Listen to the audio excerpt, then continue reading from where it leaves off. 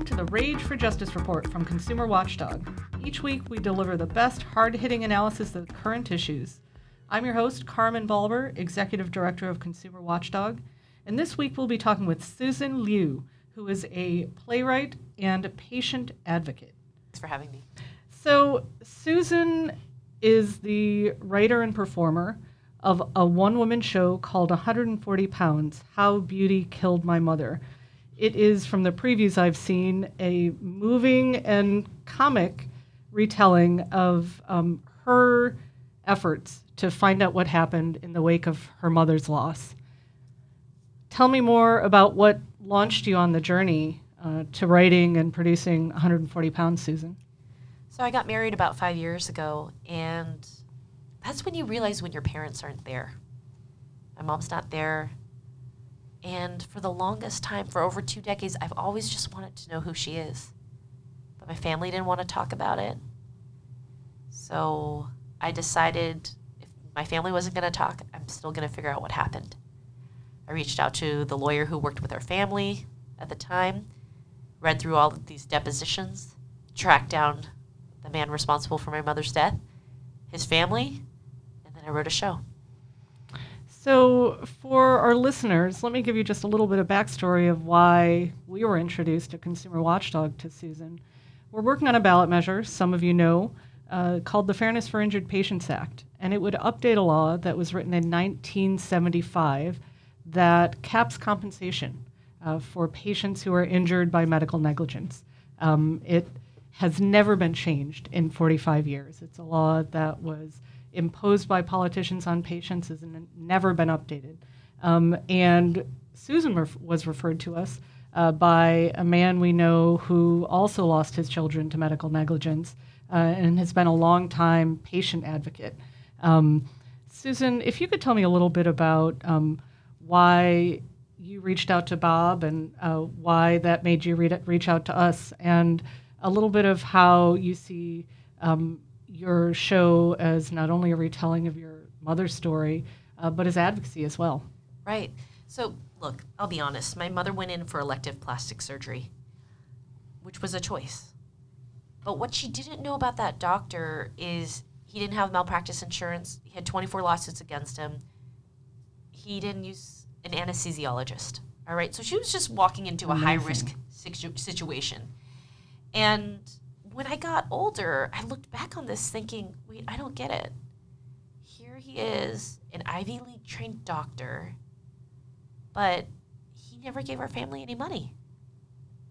And then here's my mom, the matriarch, 38 years old, owns 2 nail salons, worth 13 people in a 4-bedroom house, and her life is just worth $250,000. 4 kids. Where is justice? And usually when people ask me about the story, they go, what country were you in? And I was like, it's called California, 1996. And they were like, no. And I said, yes. And so when I was getting older, I also got an Ivy League education. I went to Harvard and Yale. And I just kept thinking, how is this possible that this system isn't just? And how is it possible that low-income people of color always lose? So I started doing research. And I wanted to figure out, is there a way that I could help make system change? Yes, storytelling is about changing hearts and minds. And yes, once people watch the show, they can't undo it. And they become more reflective and more aware. But how can I leave a legacy if I don't know when I'm going to die for other people? So I just started doing informationals with people in Sacramento. I asked my friends, who are involved in the lobbying space, what can really be done? Then I found out about Bob's work, about MICRA, and about the potential for changing families' lives for the future. I am so tired of the narrative of the rich get richer, the poor get poorer, the poor always lose. I'm so tired of the fact that there are no incentives in place for the doctors to be good actors, for insurance companies and hospitals to be held accountable.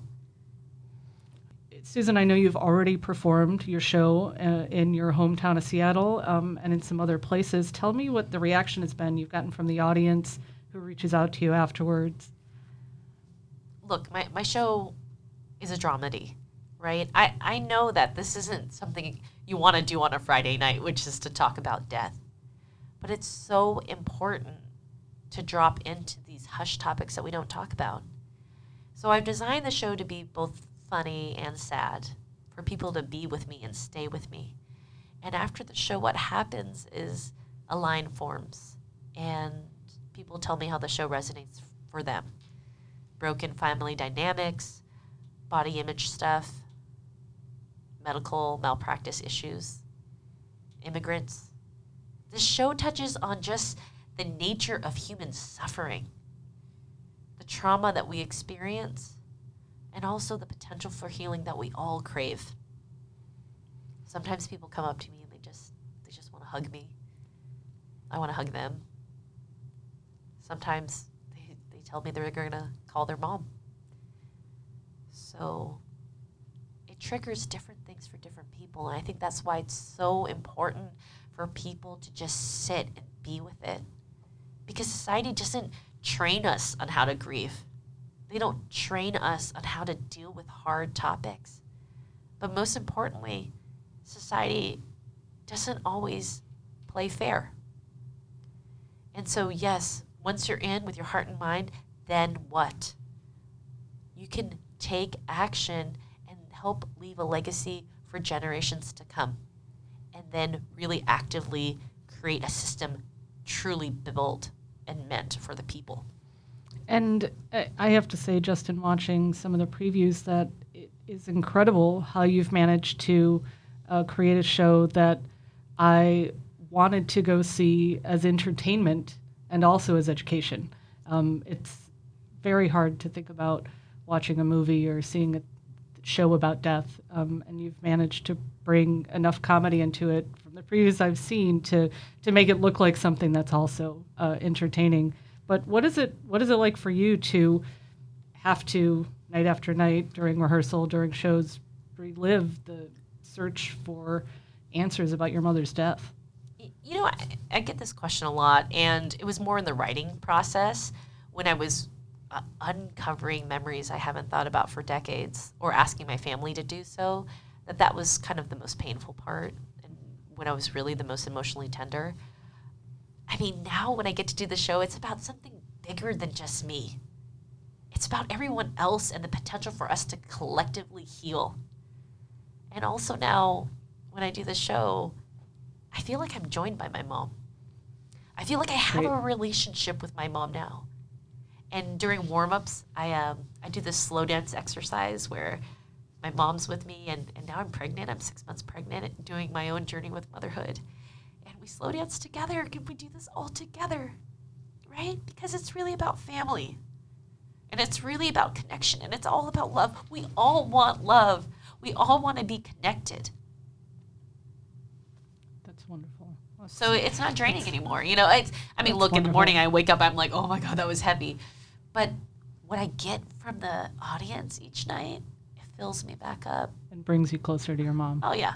The name of our podcast is the Rage for Justice podcast, and I can hear your rage for justice in the story you tell.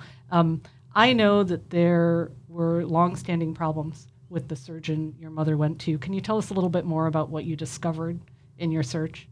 Right. When I was going through the depositions, I learned that he had a pretty gross background. He was on probation at the time and not obligated to tell my mom that. He had 24 lawsuits against him, didn't have malpractice insurance. The last company to insure him was an offshore scam company because he had been tried so many times. And he didn't hire an anesthesiologist. And it was actually his nurse who had medical malpractice insurance, which is rare. So now you can think about the people who would actually work for him and who he could attract. So he didn't have a great background. And for me, I just want to make sure people are safe. And I know accidents happen, but when they happen in this kind of repetitive way and the bad apples are not taken out of the system, it's messed up.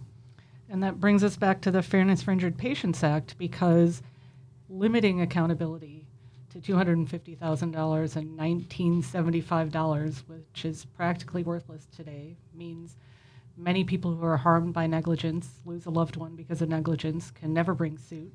And when physicians or hospitals or other medical providers who harm people aren't held accountable, then they continue to make the same mistakes.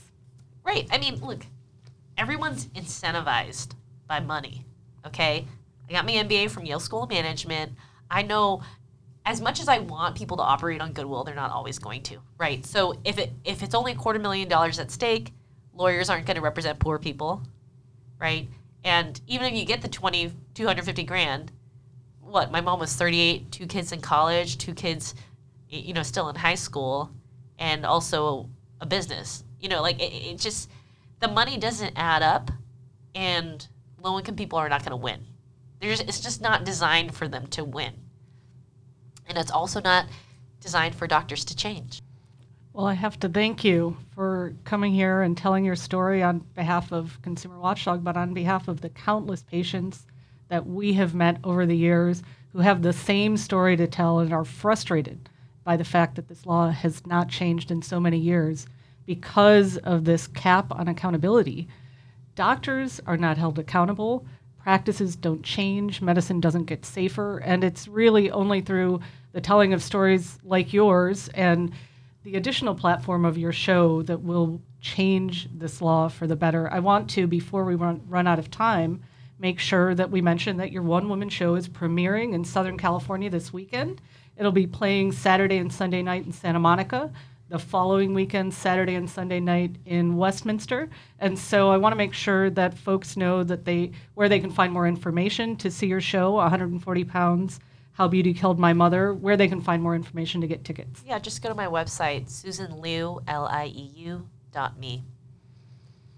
Thank you so much for being here with us tonight, Susan. Is there anything else you want to leave our listeners with? What you want people to take away from the show? Look, you can do due diligence on yourself, and you can protect yourself. But the system wasn't created to protect you. And even if you want to do research on the background of your doctor, it's still a complex system. The data is so messy. So do the due diligence on you, but remember that there is a broader system at play, and it wasn't designed for you. But next fall, you can do something about it.